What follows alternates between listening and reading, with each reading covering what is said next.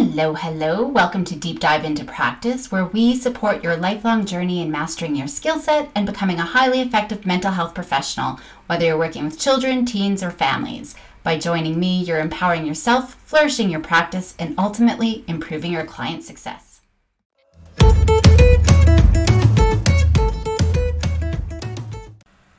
Hello, and thank you for joining me today. I'm very excited.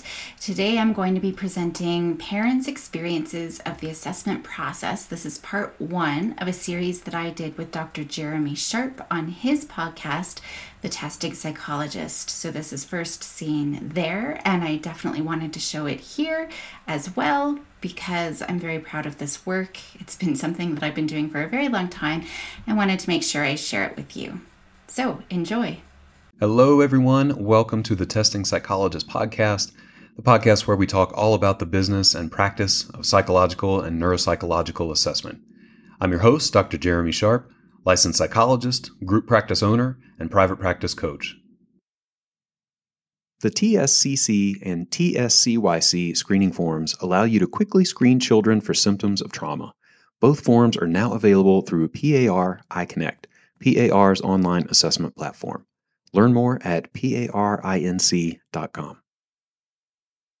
All right, everyone. Hey, welcome back. Glad to have you as always. Today's episode is the first in a two-part series on parent perspectives on the assessment process.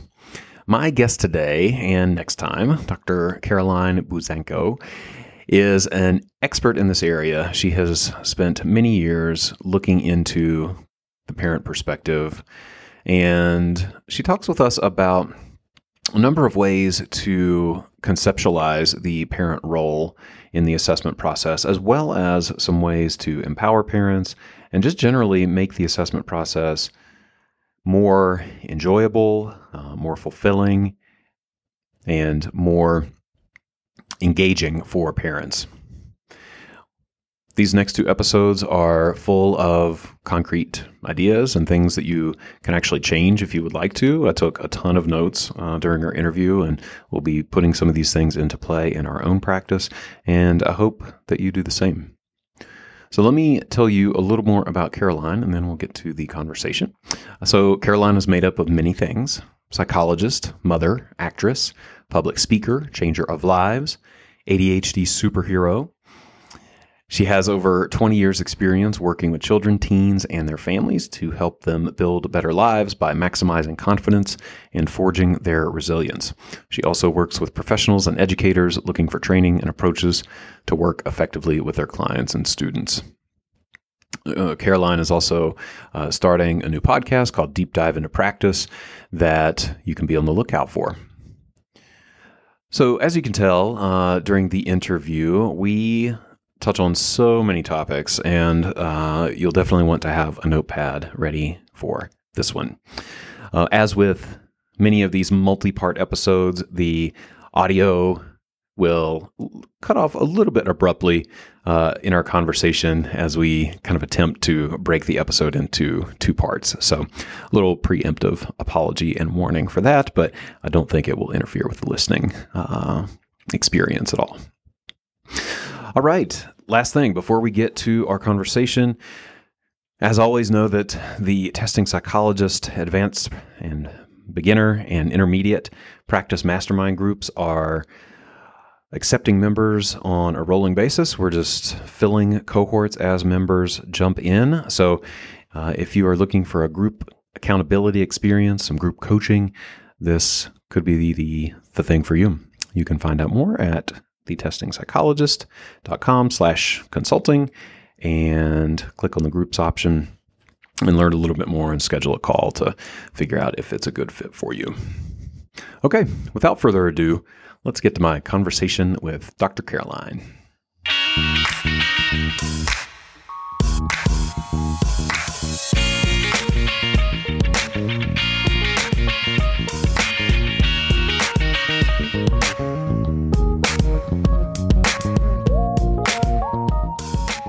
Hey, Caroline, welcome to the podcast.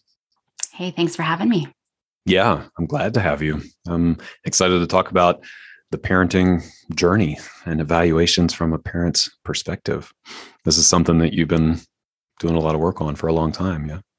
Oh, definitely. It started with my research in my doctoral program and has been something that's been so important, just as important as the work that we do in the assessment with our kiddos. So yeah, it's definitely an important topic, especially, we are often the first point of contact for a lot of parents. They'll go and see their doctors, for example, but oftentimes, maybe they haven't talked to a psychologist before. And there's a lot of stigma around that. And I think it can be really stressful. So this is really a very important topic for sure. Yes. Yes. Tell me a little bit more about why this is important to you. Out of all the things, this is always the way I frame the question, out of all the things you could do in this world and spend your time on in the field of psychology, why dedicate time to this idea of parenting and the parent journey? Well, I always looked at the family context in all of the work that I did. Even in my master's program or my master's research was looking at siblings, the effects of having a sibling with a disability, for example. And this time around, just because I was moving more into the assessment piece, it was about the parents' journey through all of this, and seeing just in some of the talks that I had with parents who had seen other psychologists, for example, and telling me these nightmare stories. And so I really wanted to start getting interested, a little bit more about what could I be doing? Are parents going and talking about their experience with me with other psychologists? And I started doing a little bit of digging, and their experiences through this assessment process that greatly influences how they perceive their child's diagnosis and their child's needs and their ability to cope. So we look at a major difference between the parents who can cope with a child's diagnosis, for example. It's highly related to their experience of the assessment process in the first place and their experience of hearing their child's diagnosis.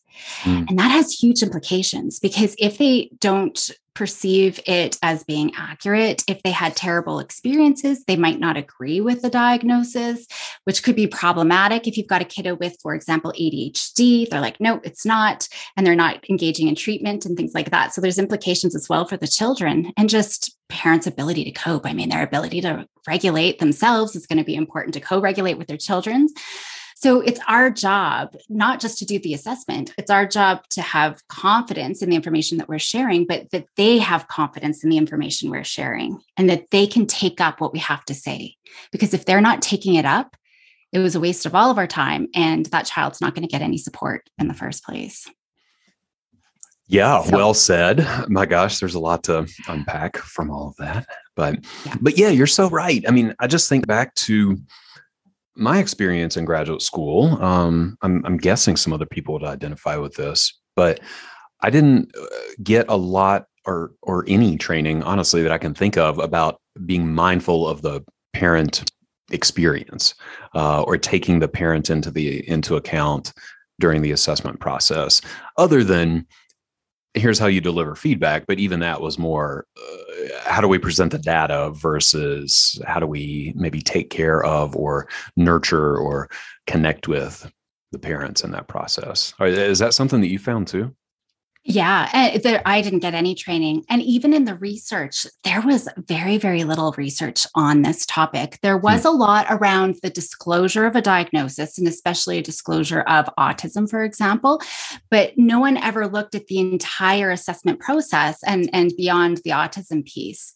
And so, I mean, a lot of what I started digging into was the minute they pick up that phone, what is their journey like? From making that decision to call. And I've kind of equated it, and I'll talk about this, to the hero's journey that the parents kind of go on. So they have an ordeal.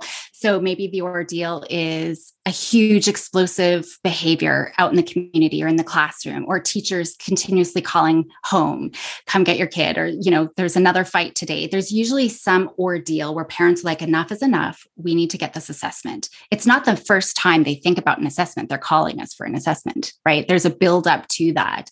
So there's that whole sort of backstory too, which I will talk about, but it's a journey from that ordeal situation, from the moment they decide to call our office, and little things that we might not even think about.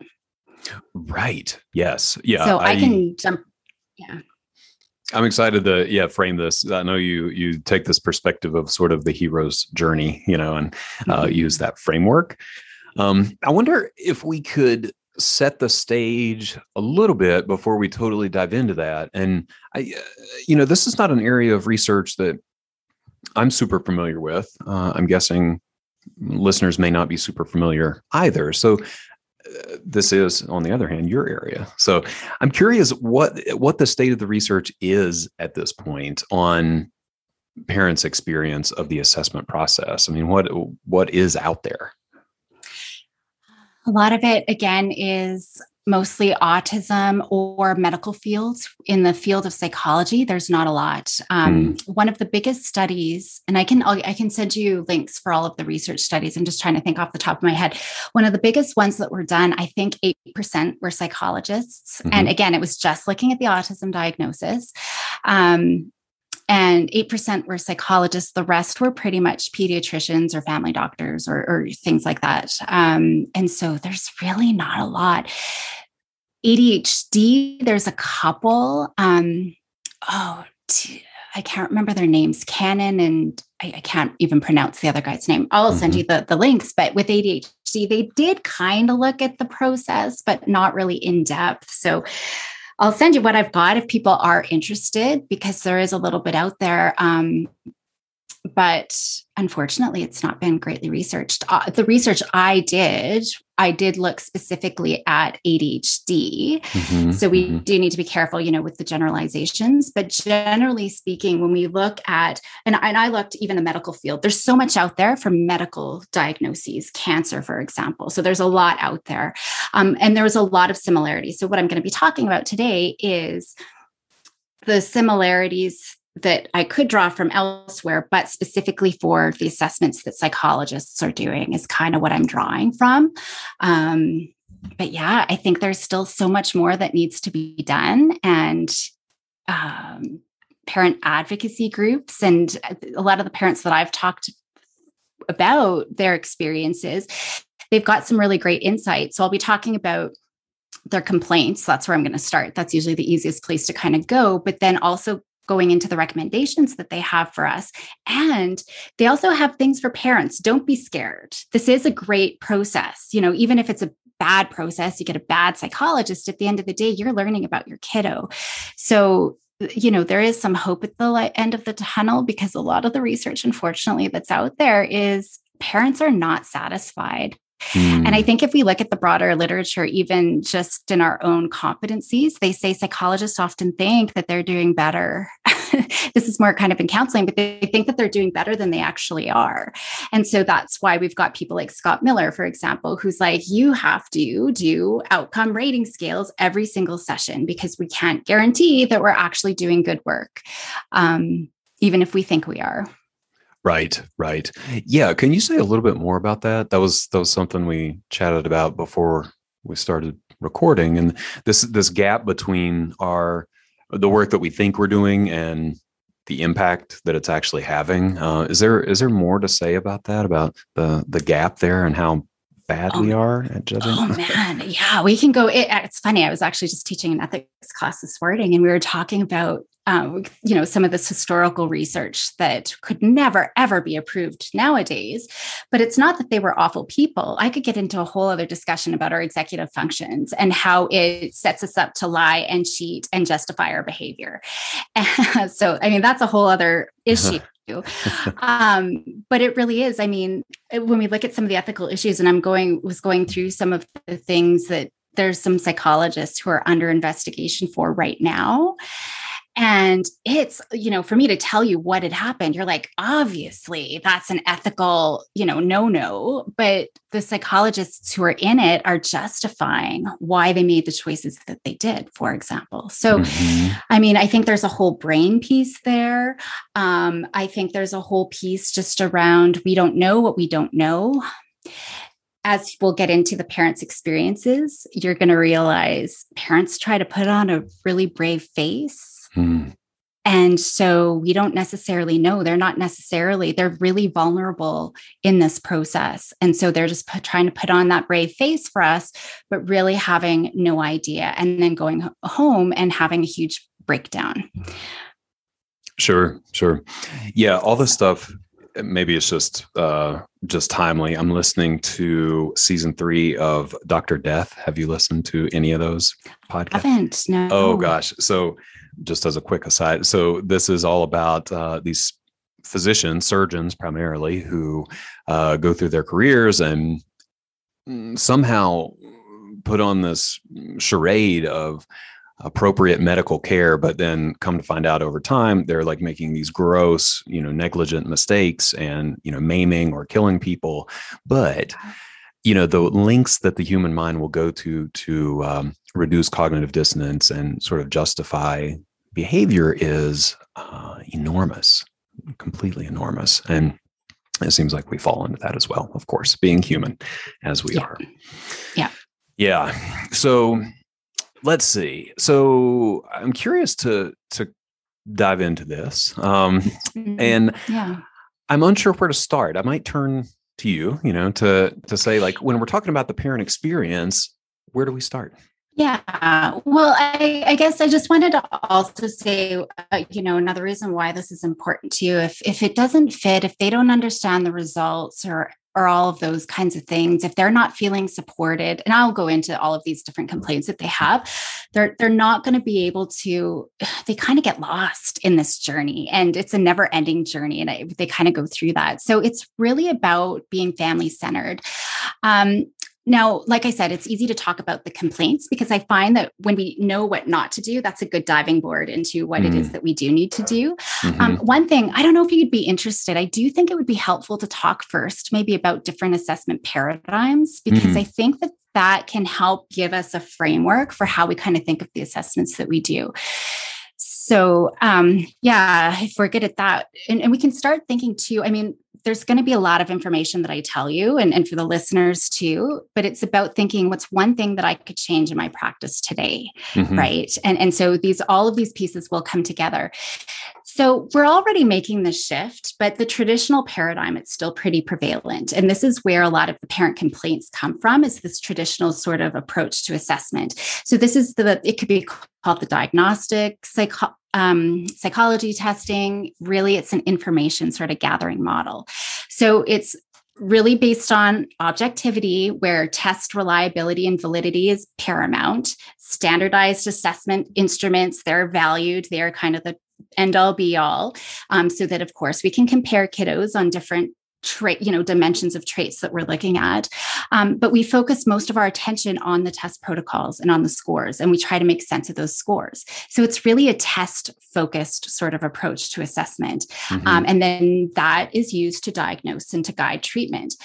And one big piece is we are the expert, the all-knowing expert, where we we gather all of this information, we hold it up until the very end where we reveal the big secret.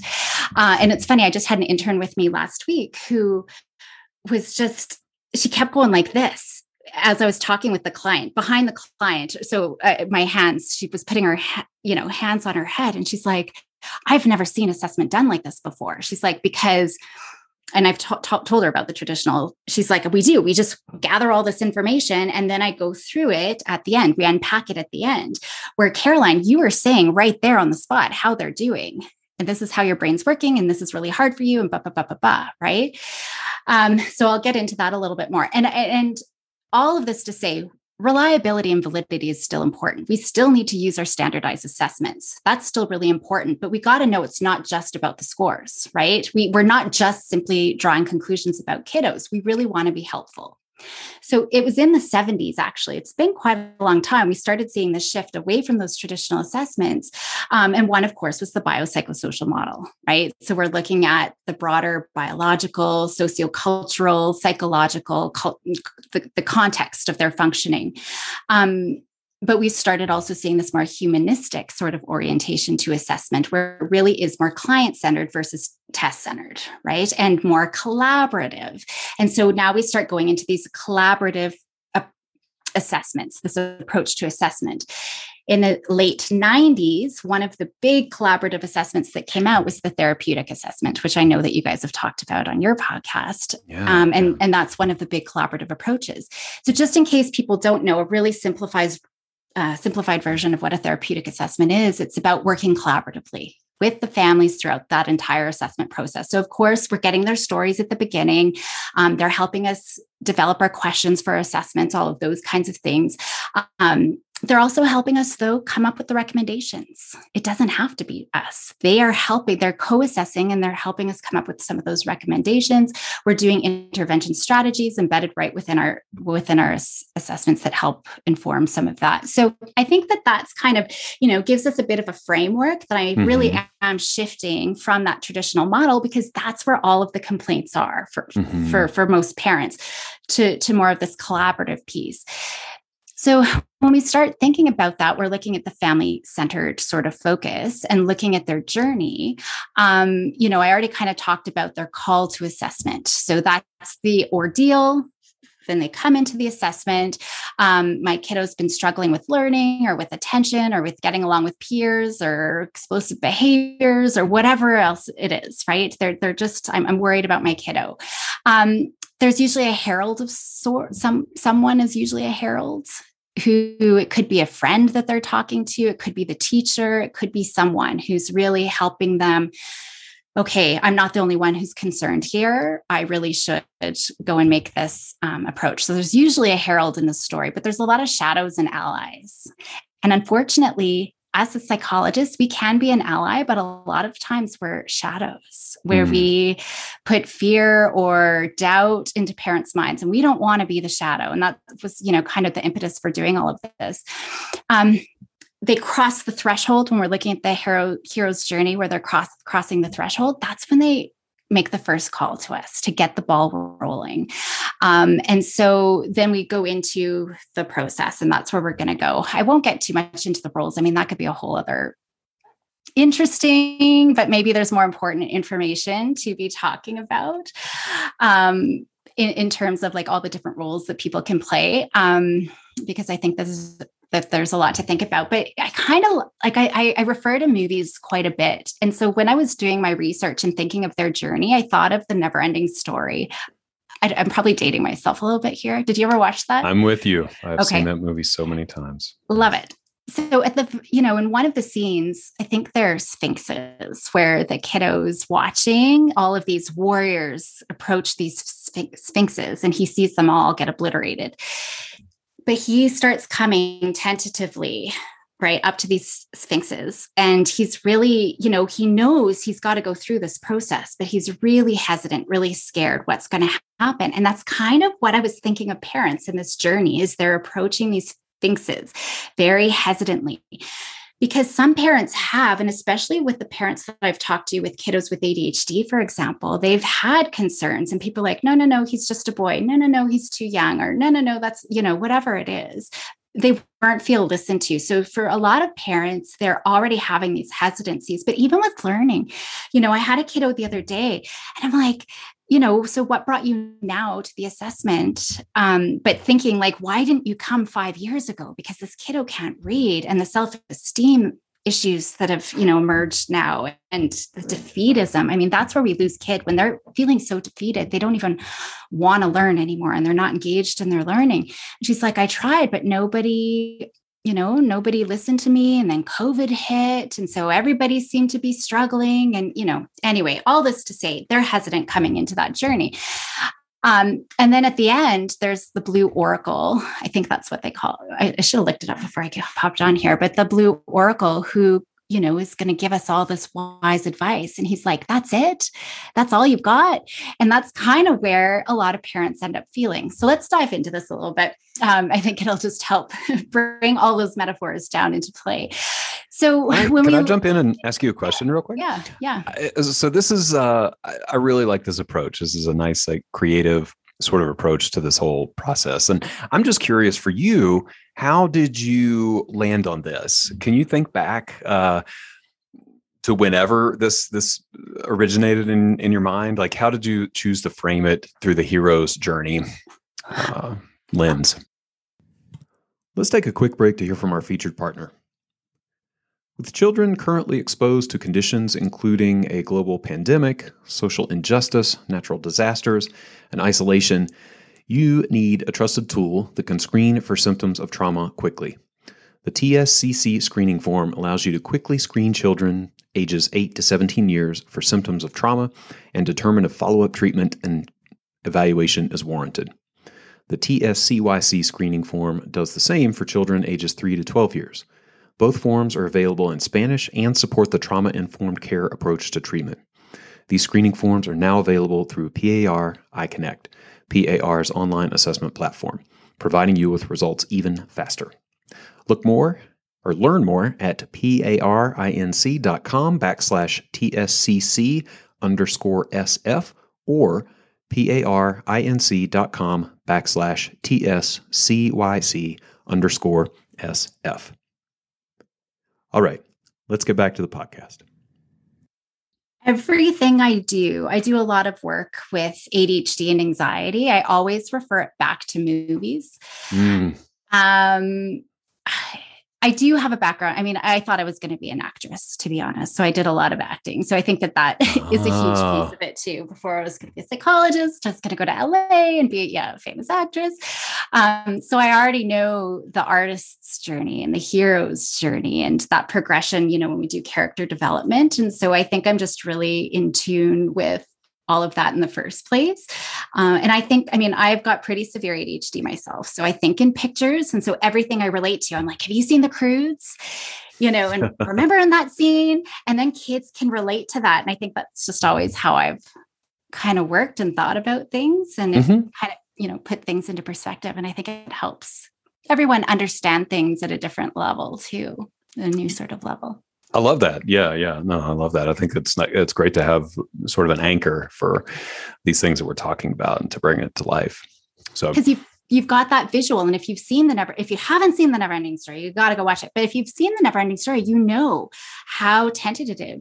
He's coming in. He's really hesitant. What is this all about? I mean, parents aren't going to worry that they're going to get zapped by these sphinxes, but there is that sort of trepidation coming into this. It's quite.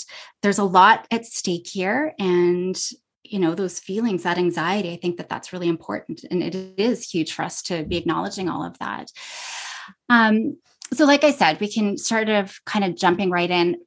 The minute they call your office, that's where the journey comes. Already to pick up that phone can be huge, barrier to get over in terms of their anxiety. This isn't huge, but some parents have talked about talking to a secretary or someone other than a psychologist can be really uncomfortable for parents. And they don't know how much to share, for example. And I think it's really normalized for sure to be able to call in and talk to a secretary, because that's what you do at any sort of doctor's office or anything like that.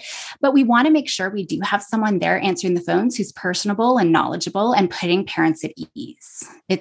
And I think that's a huge, and I've heard that even just sort of secondhand from other clinics and things like that. But at least saying, hey, you know what? I don't know how to answer that, but let me get you in touch with someone who can. I'm going to book you in with a psychologist who can answer that question and go through some of your concerns. So I think that's really important. We want to be making sure that we're putting parents at ease right from the start. Wait times. Then once I've made that call, it's been really stressful to make that call in the first place. Now, how long do I have to wait? There's still not great research around how long is too long. It's not really well defined, unfortunately. So we do definitely need a little bit more research on that. But if they're waiting 6 months, that's a problem, especially if you've got it. I mean, early intervention is important for anything. If we're looking at reading intervention, autism, anything, 6 months is a really long time. But even 2 to 3 months, it's doable. But that's just kind of making parents feel stalled and stressed, all of those things anyway. So just looking at what that wait time is. Once they get in, so those are kind of a couple of things right at the beginning. Could I jump in again?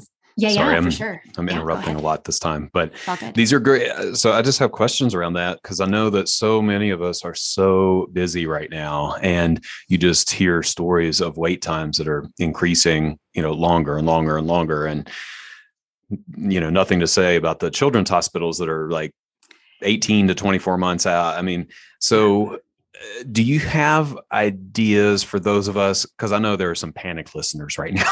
Like my wait list is 9 months long. are there any ways to ameliorate that a little bit, or soften that and maintain a connection with the client, or help them along this journey in spite of longer wait times? Is there anything we can do to Yeah. help that? I mean, I've got a couple of ideas, but I know I do some work in the northern sort of provinces of a different province here in Canada. And one kiddo, it took him 6 years to get an assessment. I'm like, how is that even, like, he's already a tween now. Like, I can't even believe It's a different kid. Yeah. But unfortunately, so if there are, I mean, I know over the summertime, that's a huge one. Like, what do I need to do to help my kiddo over the summer or over this break or whatever it is? We're getting into the school year. We don't want it to slip by, or at the beginning of the school, it's, we've got these IPPs. There's a couple of things. I mean, one is, do you have resources? Is there a resource library, right? Oftentimes I talk about parents putting them at ease, especially with our elementary kiddos. If you're doing good, they're going to do good. I'm most concerned about their social emotional well-being. So how can we promote that? How can we promote their love for learning? So for example, if they can't read, my goal right now isn't about what program or do they have dyslexia. It's your goal right now, even if it's a few months, instill that love for reading, instill that love for writing. If it's attention piece, I talk about, we know by the time they're 12, kiddos with ADHD have 20,000 more pieces of negative feedback than kids without ADHD. So what can we do to soften the nagging? Sure. So I look at that social emotional piece of what you can do right now. At my clinic, we do offer screenings, like come in, let's do a 15, 20-minute screening just to see, where to get an idea. It's not a full thing. You're still going to have to go through that whole process to really understand what's going on. But maybe this can give us a bit of an idea of where we can start at least. And then here are some programs that might be helpful. I like that. Thanks for going into that. Yeah, I think we're all just invested in doing the best we can. I know. But at the end of the day too, I mean, we have high rates of compassion burnout. And sometimes we got to be careful too, because I get into that trap where I'm bending backwards. I feel so bad. We can't see this kiddo right away. Our hearts bleed too, but we're going to burn ourselves out. So do the best you can. At the end of the day, that's all we can do. But it is, unfortunately, if there are other resources that we can give parents. One thing though, is, as they're coming into this process, it's really daunting for them. They don't know what they need to do. Just like Trejo in The Neverending Story, he really has no idea. He knows the first obstacle he needs to get through. He doesn't know what lays behind those sphinxes, what else he needs to do. And so for parents, they've come over that one hump, but what else is in this process? There's a lot of uncertainty, and we know uncertainty comes with a lot of anxiety. So not knowing what to expect for the assessment, what the assessment entails, how long it'll take. I mean, maybe there's some technical things. They're going to be here for 2 hours, 3 times, or 6 hours. I know that, everybody kind of does everything differently, but what does this all amount to? What does it all mean? Even the initial intake, what's the purpose of it? We say we're going to get some background information, but they really have no idea what kind of questions are they going to ask. And then when we get in, even though, I used to say, these are the kinds of questions I ask, we get in there and I've known you would have asked that, I would have gone and done this. So and I'll have some examples of what we can do to help them through that process. Right now, it's just I'll go through all the complaints and then some of the recommendations that we can do afterwards. But all of that creates a lot of anxiety. And when they're feeling anxious, they're going to feel pretty negative about the whole experience and the whole assessment process. And then a lack of collaboration right from the beginning. It's like, thanks, got your kid, see you later. And then I'll see you in a couple of weeks when I give you the report. And parents really aren't that involved. So that's just thinking about the very beginning. We haven't even gotten to see the kiddo yet, right? So just bringing those parents and orienting them to the assessment process. So the next bit, and I'm kind of following this from a traditional standpoint, the 3 phases of assessment. First is the intake, then we've got the middle testing phase, and then the feedback phase. So this next middle sort of phase, one of the problems that, right, again, from the beginning of the day, if parents are concerned, if we're not asking, hey, kiddo, how did you sleep last night? Hey, kiddo, have you eaten breakfast? Have you got your glasses? Have you taken your meds? Right? They're thinking, well, and oftentimes parents will give us information, but sometimes we just scoop up the kiddo and we take them in and we're not looking at all of those kinds of things. Or are they anxious? How are they feeling about coming in? What did you tell them? How did you prepare them? This is how we can start being collaborative with them. Filling out rating scales. We say, here's a bunch of forms, and then we collect it all back, and then it's ODD. He's skills, but parents, oftentimes they're like, I need clarification. What is this actually asking? Or I really wanted to qualify that. Yeah, he is sometimes, but not all the time. So I wanted to be able to give you some of that qualitative information. So parents are really often concerned that I wasn't able to give you that information. And there's a lot of things left unsaid. Intensity. And I think that we are mindful of this, but when we're giving them way too much paperwork, and same thing with teachers, for sure. I think we're all mindful for teachers, but parents too. They find it's just so much, all the intake things, and then however many rating scales that they have to do or whatever else is, it's a lot for them. And then, of course, just not knowing what's going on in the assessment. We kind of say they're going to be playing with blocks and they're going to be looking at pictures and, we're going to be asking them some questions, but they really have no idea. And then parents are going to ask their kids, well, what did you do? And kids are going to be like, I don't know. They can't articulate it. I looked at pictures. Yeah, I played. Like parents, you've got kids trying to get any information. What'd you do today? What'd you learn? I don't know. It's like pulling teeth. So they really don't understand what is being done. And some of the stories are, the lack of transparency that parents have had, where they don't even know what their kiddo's being assessed for. They brought their kiddo in because there was anxiety and maybe some reading difficulties. And then all of a sudden they're told their kid is autistic. That actually happens sometimes, where it's like, how did that even happen? It was totally shocking, right? Yeah. And some of the stories, I think it depends too, if it was a school assessment versus, done in-house in the school versus a private assessment, but that happens sometimes. So there's that lack of collaboration where parents just really have no idea what's going on. And, they're feeling like they're being asked all these questions, but no opportunity to ask questions themselves. So that's that information gathering. We are just collecting all this data without really giving parents that opportunity to follow along with us. Another piece too is, and again, I don't know if this happens so much in private practice, but certainly in, schools, this happens quite a bit, where parents aren't even finding out the results from psychologists. They might get, here's the report from the teacher, for example, or one person, was talking about how they had to call the office and they ended up getting it from their family doctor. I'm like, how is that even? I don't even understand how that happens, but just thinking about that, how are parents even getting that feedback and who else is involved are different things that can be problematic. You're just describing all these things, and I'm thinking to myself, oh my gosh, I cannot wait to hear how to combat some of these things, because I know, we're guilty of some of these,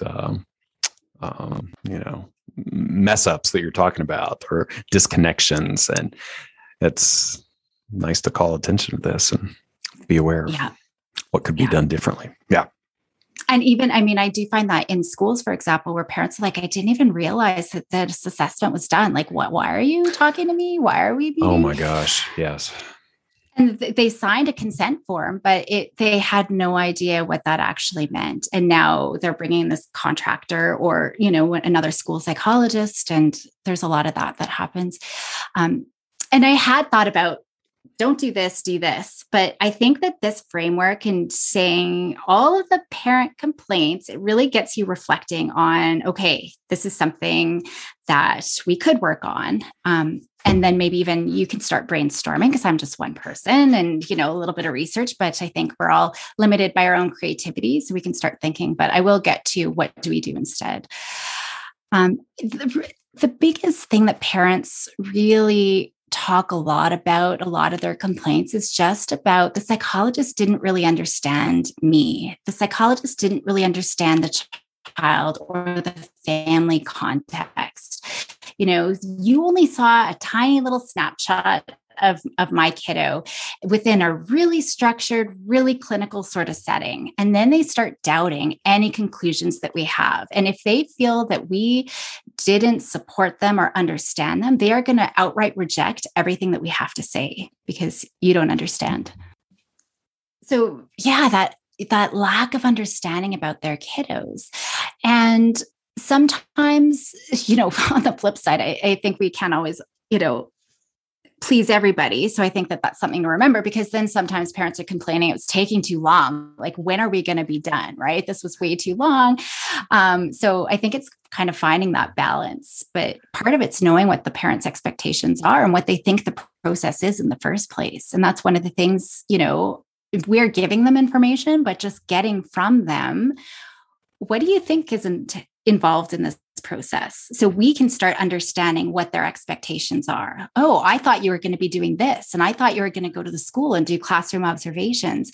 So I actually have a parent form, and I'll send you an example of what that is, where we can start getting some of their input about what they think this whole process is as well. And I'll be talking about that too.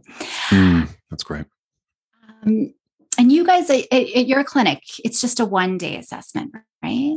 Yeah. Well, I take that back. We split probably a third to a half of our cases into 2 days. But okay. So we're about half and half. We'll either do 1 day or 2 days. Yeah. I usually split it up. But we got to be careful. If the wait times between appointments, that's a huge problem. Parents get upset with that. Yeah. And then between the testing sessions, but then the wait time between the final testing session and the feedback meeting, that's a critical period that we really need to consider, because parents express a lot of negativity with the entire assessment process. Doesn't matter how wonderful the process was, if they reported that period was too long. Because we got to remember that wait time, it's really hard for parents because they're feeling, well, first of all, overwhelmed with worry, but then they're also feeling stalled because they don't know what to do. We've done this whole process. I don't know what, they're just kind of in this holding pattern. And that can create a lot of anxiety for them as well. Caroline, do you have a sense from the research of how long is too long between testing and feedback? Again, it's not really well defined. Unfortunately, that's just not an area. I just think that there's always been bigger issues to research, that these little fine tuning pieces aren't great. I think parents mostly expect about a month wait. I try to have a 2-week turnaround personally. I told a parent that the other day. Oh no, like I'll meet within 2 weeks. They're like, oh my gosh, I thought it was going to be 6 weeks. So, I think again, what's more important is about getting their expectations from the beginning. So how long do you think this process takes? How long do you think? So we can then tell them in our informed consent as we go through the process, but we can already start seeing, what do they know? What do they think about it? What do they expect about it? Because that's usually where the disconnect is. They have an idea in their head, but they don't necessarily know they've got that idea in their head until we explicitly ask them. And then once it's out there, we can educate them about the process. If that makes sense. It does. That is such a good idea that I've never really considered that. But in my mind anyway, I'm operationalizing it like we get into the intake maybe and just start with that question. Like, before we even dive into any detail, what are you thinking about this process? What expectations do you have? How do you think this is going to go? Yeah. What have you heard? Yeah. And because oftentimes they'll talk with other people about the process. Oftentimes they don't even know.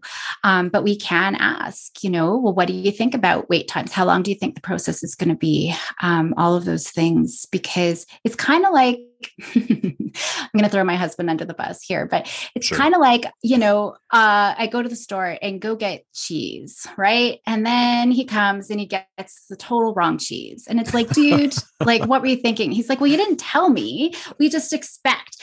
But I didn't know that I wanted a kind of cheese until he brought the wrong kind of cheese home. You're describing a scene out of my own life that happens about once a week. Yeah. I mean, I used to do couples therapy. And so that was always the thing. I didn't even know I had that expectation until you broke it. And so that's why it's really important to have those conversations right from the beginning. So true. So then that brings me to the moment those parents receive the diagnosis. That's one of those life-changing critical events for them. It really is. It's a moment that they'll probably always remember. And it might seem really obvious to us, but being unsympathetic, lacking sensitivity, lacking empathy, lacking warmth or friendliness, that's a problem. That's going to be a huge problem for parents. Also failing to understand where they're coming from. They are now at this blue oracle. They don't know if she's going to open her eyes and, zap them. Like they have no idea as they approach this final phase of the assessment. Finally, we're here. It's been this huge emotional sort of climax. If we think of waves, this is the epicenter of that wave, really. Like we are at the climax here. There is so much emotional whatever coming into this meeting. And so failing to understand that and acknowledging that is a problem as well. So if we just jump into the results completely unaware or not even acknowledging parents' anxiety, that's going to be a problem. So we need to have a little bit of icebreaker just to help bring some of those nerves down. Because, if they're coming in, one parent was actually called the assessment an oh my God process. Because it's so stressful. It's so stressful. And we know when we're anxious, our thinking brain is totally offline, right? So parents aren't going to be able to follow along because they might be caught up in this emotional turmoil. And, one parent that I talked to, she shared this really vivid example in which she was so focused on trying to maintain that brave face that I talked about earlier. She didn't want to stop the psychologist to get any clarification. She was kind of confused.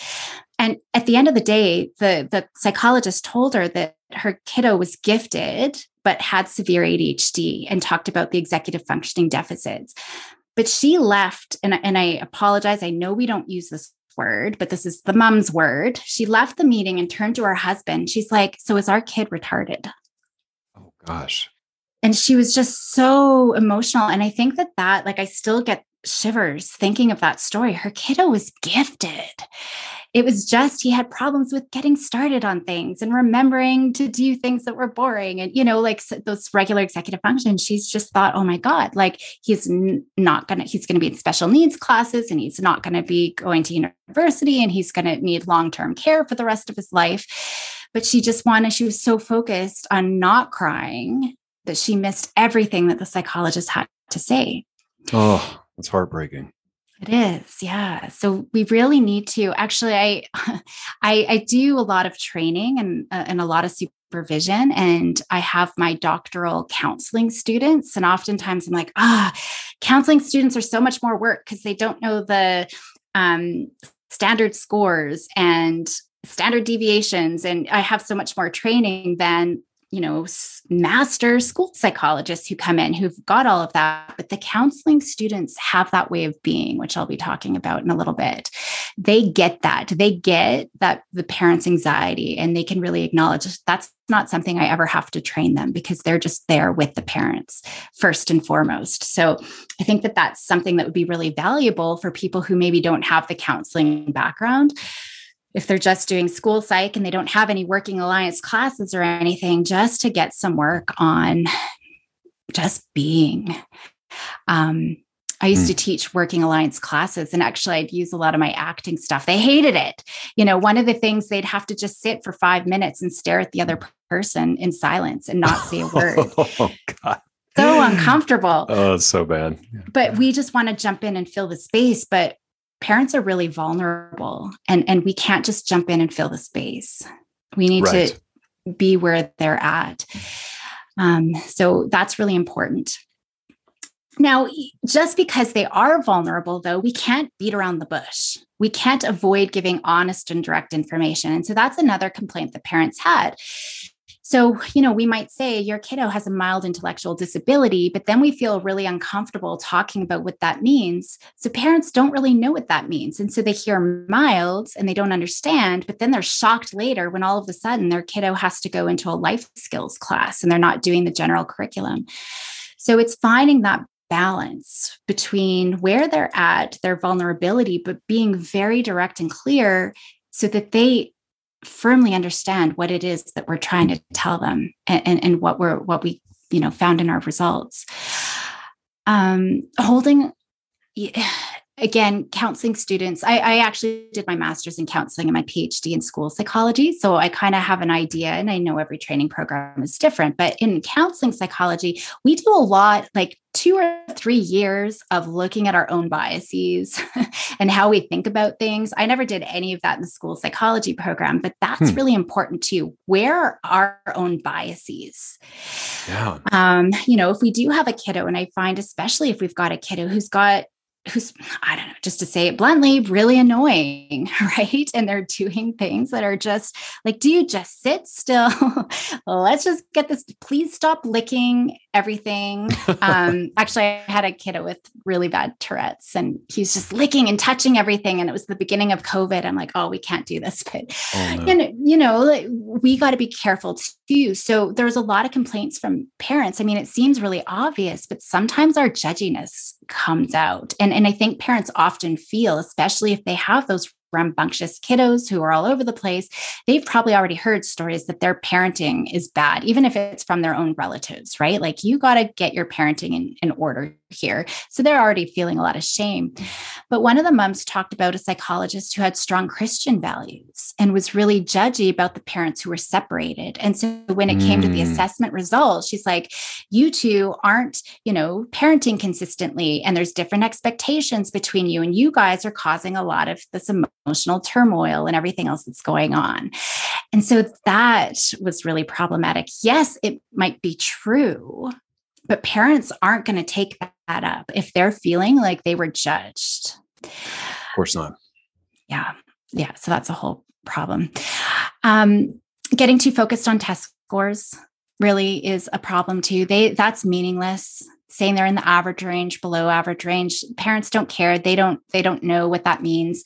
We really have to acknowledge and understand the child in the broader context at the end of the day. That's going to be really important. Mm-hmm. So if parents are feeling uncertain about the child's needs, almost all the parents in the research that I looked at, and even in my own research, almost all of them left feeling uncertain. They didn't feel like they had much more information than they already had going in. I knew he had problems with attention. I knew he had problems with reading.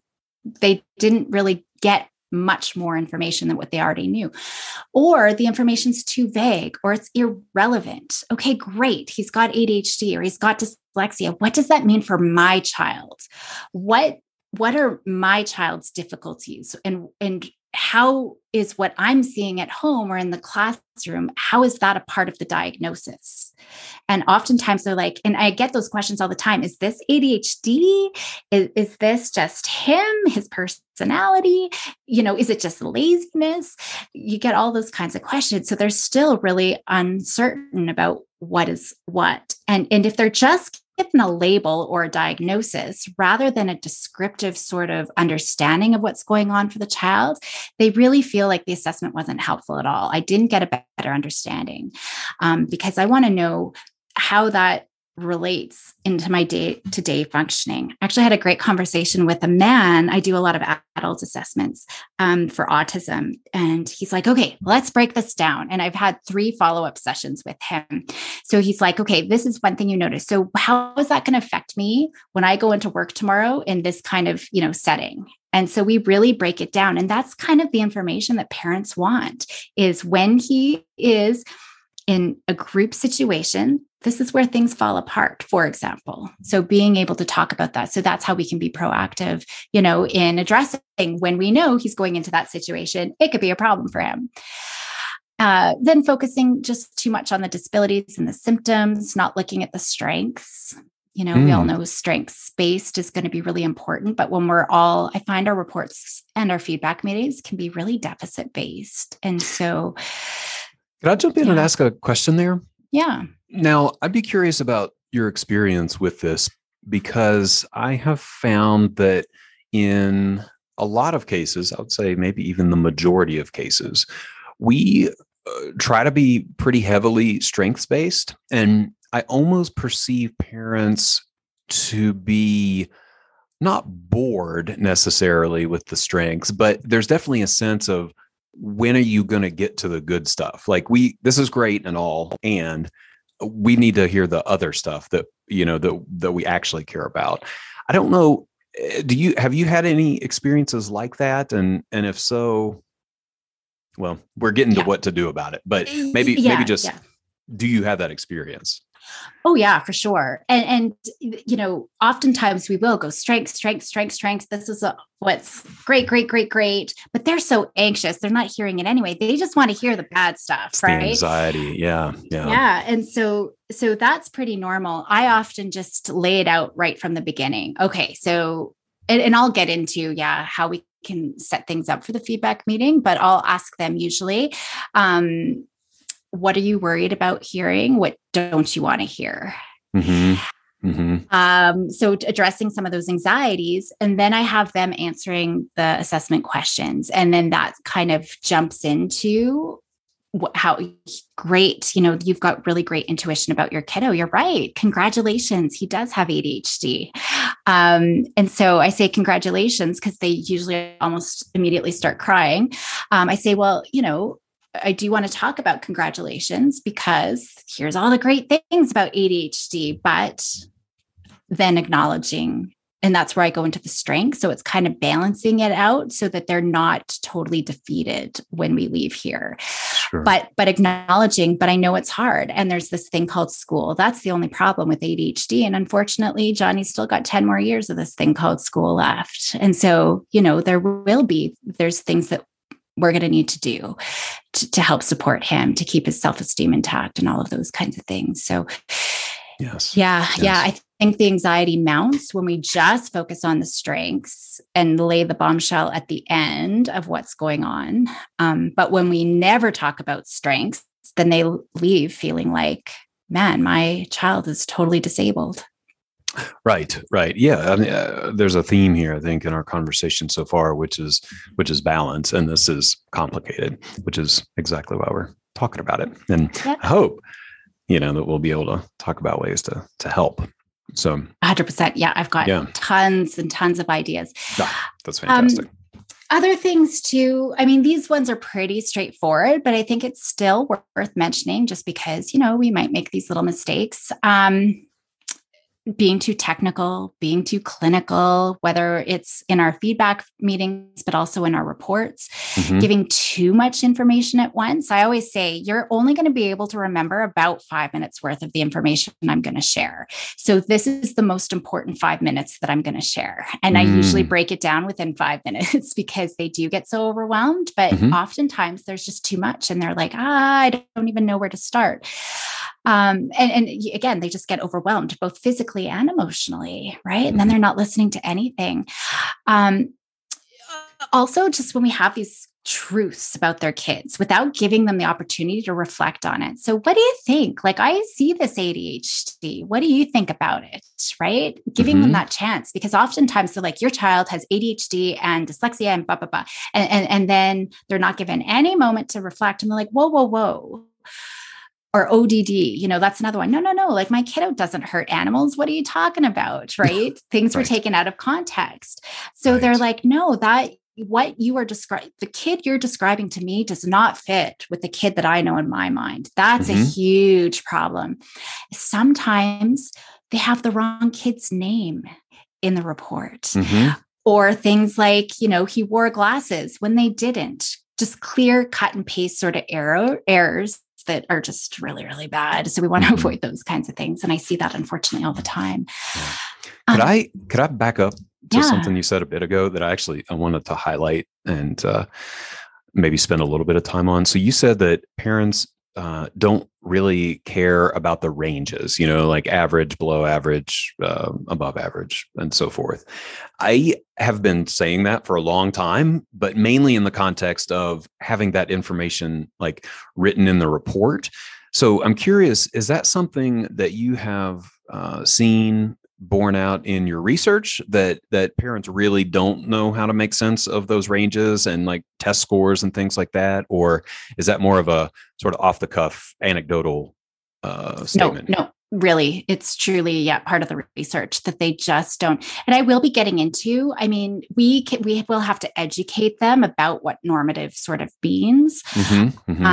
But here in this moment of learning about the diagnosis. So in the reports, it's very distracting. You're correct. I never put averages or ranges or percentiles or anything because it just distracts away from the narrative of what's going on for the kiddo. But same thing within that feedback meeting. They don't care. They don't want to hear it.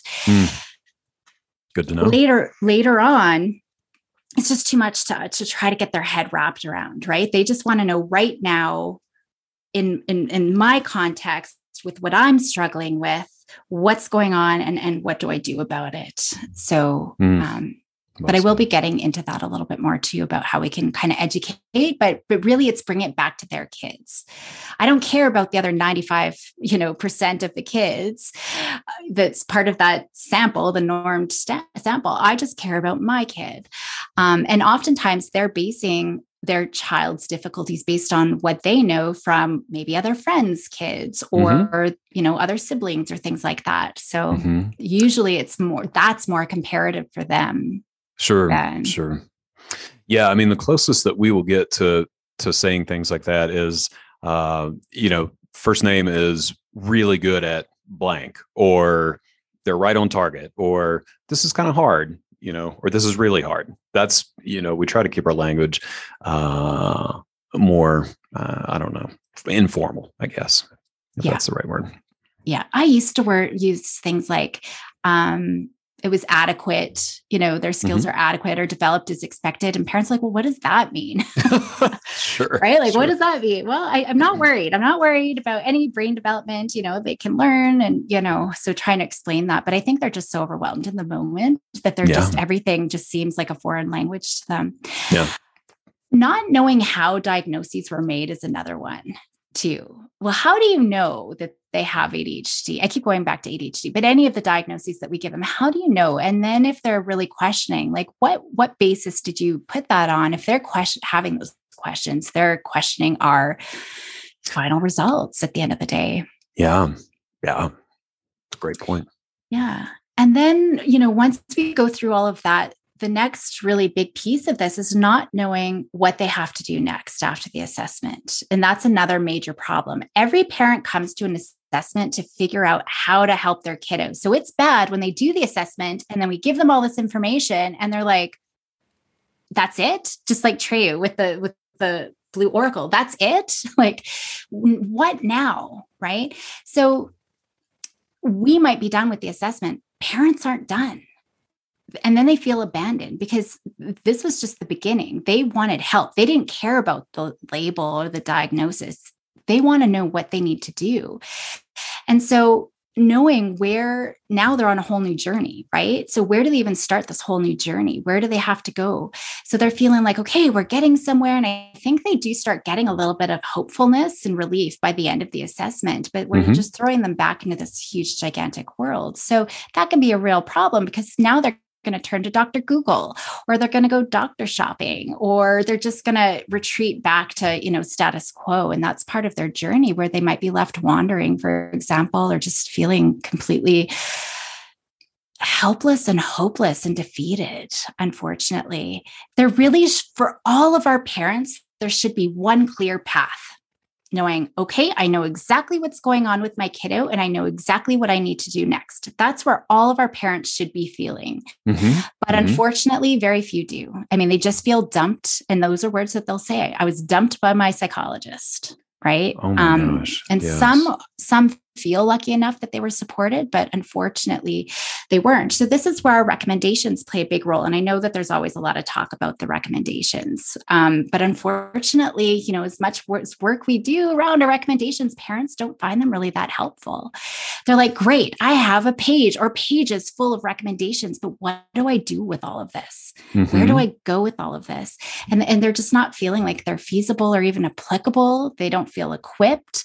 One parent was talking about, this is my own independent study. Like, I need to have this is a master's course where I have to do this whole study where the burden is on me to teach my child or fix my child or whatever else is going on. So that's a huge burden on them. And I think it's just adds to the stress. And that's really looking at the entire assessment experience. There's this huge overarching stress throughout the entire thing from the minute they pick up the phone.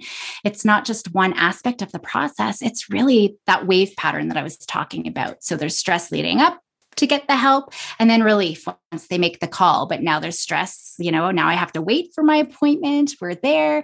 There's a little bit of release, but then that huge anticipation for the end. And so all parents are stressed, but we've got one group of parents who are stressed, but feeling blamed, or they had a bad experience, or they're feeling like they don't know where to go. They're not feeling very empowered. So that's one group of parents. The other group, they were feeling just as much stress, but they were feeling supported and things make sense for them now. And I'm empowered. I know what's going on and I know how to help. So that's a key point to remember. Which parent do you want leaving your office? At the end of the day, you want that parent who's, stressed, but feeling supported. So we have to build and maintain the relationship and build those positive experiences. That's going to be really important. And that's, the bulk. I mean, there's so many more little complaints, but that's kind of the big themes that have come out of the research. And the next piece is, where do we go with all of this?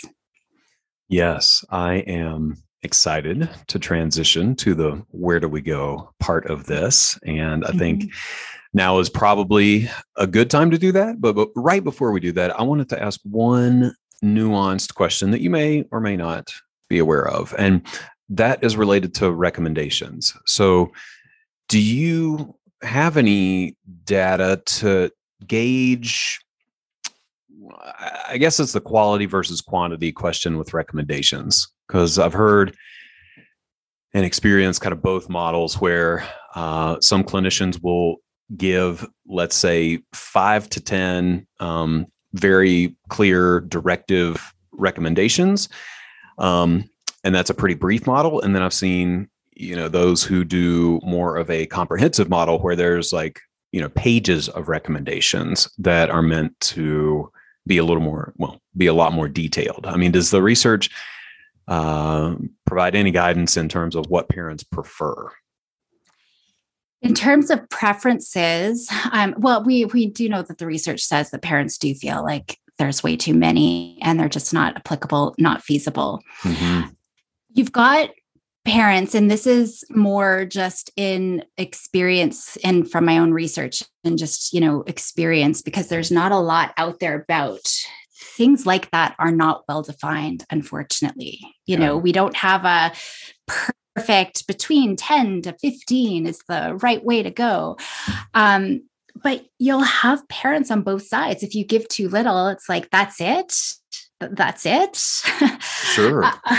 But then other ones, it's like, where do I start? So bringing, everything that I've found together based on the research that's out there, and then my own research as well through everything that I've done, I have sort of two sections. One is your key recommendations. These are your next 3 to 5 steps. 1, you're going to go see your doctor, whether you're going to go on medications or not. And I talk them through that whole process. It's good because you might have a doctor who needs to do a referral to a pediatrician, and that could take 6 months. And it's just good to have those doors open and have that conversation. 2, you're going to take this to the school.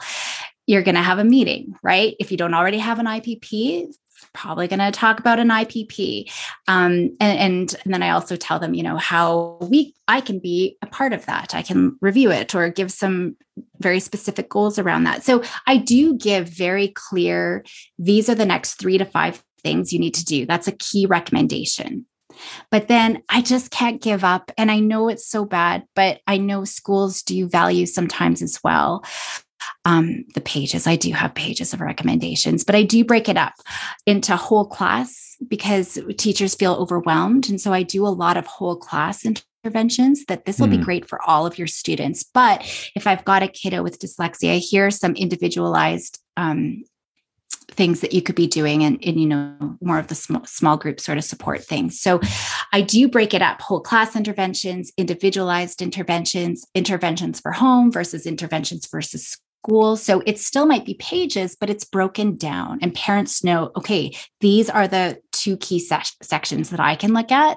And here are the things that the classroom teacher can look at. Here's the things that the early literacy intervention specialist could look at, or whatever else it is. That's great. Well, that's very validating. That's the exact approach that we have been taking over the last 6 to 12 months. So I appreciate that perspective and really identify with that. I figure, why pick one or the other? Just sort of do both and cover all the bases. Well, that's just it. And I mean, we can't make everybody happy. And if we go too far one way, somebody's going to get upset. And so, but that could be another piece. What would be most helpful for you? But I'll be talking about this as we go through. And I think it'll help really clarify even more specifically when we get to some of those recommendations. Hey, thanks for listening, y'all. Thank you as always. I really appreciate it. This was a fun one, and this was just part one. So as you can tell, we were really on a roll, and part two will pick up next time as we transition to talking about more concrete ways that we can really help parents and empower them. So hope you enjoyed this, and stay tuned for the next one. All right, take care.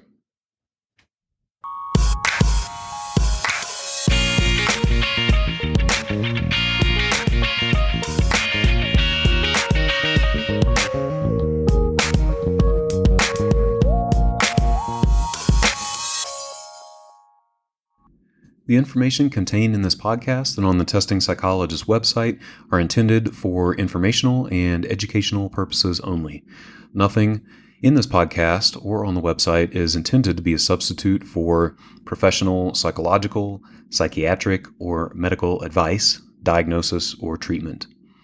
Please note that no doctor-patient relationship is formed here, and similarly, no supervisory or consultative relationship is formed between the host or guests of this podcast and listeners of this podcast.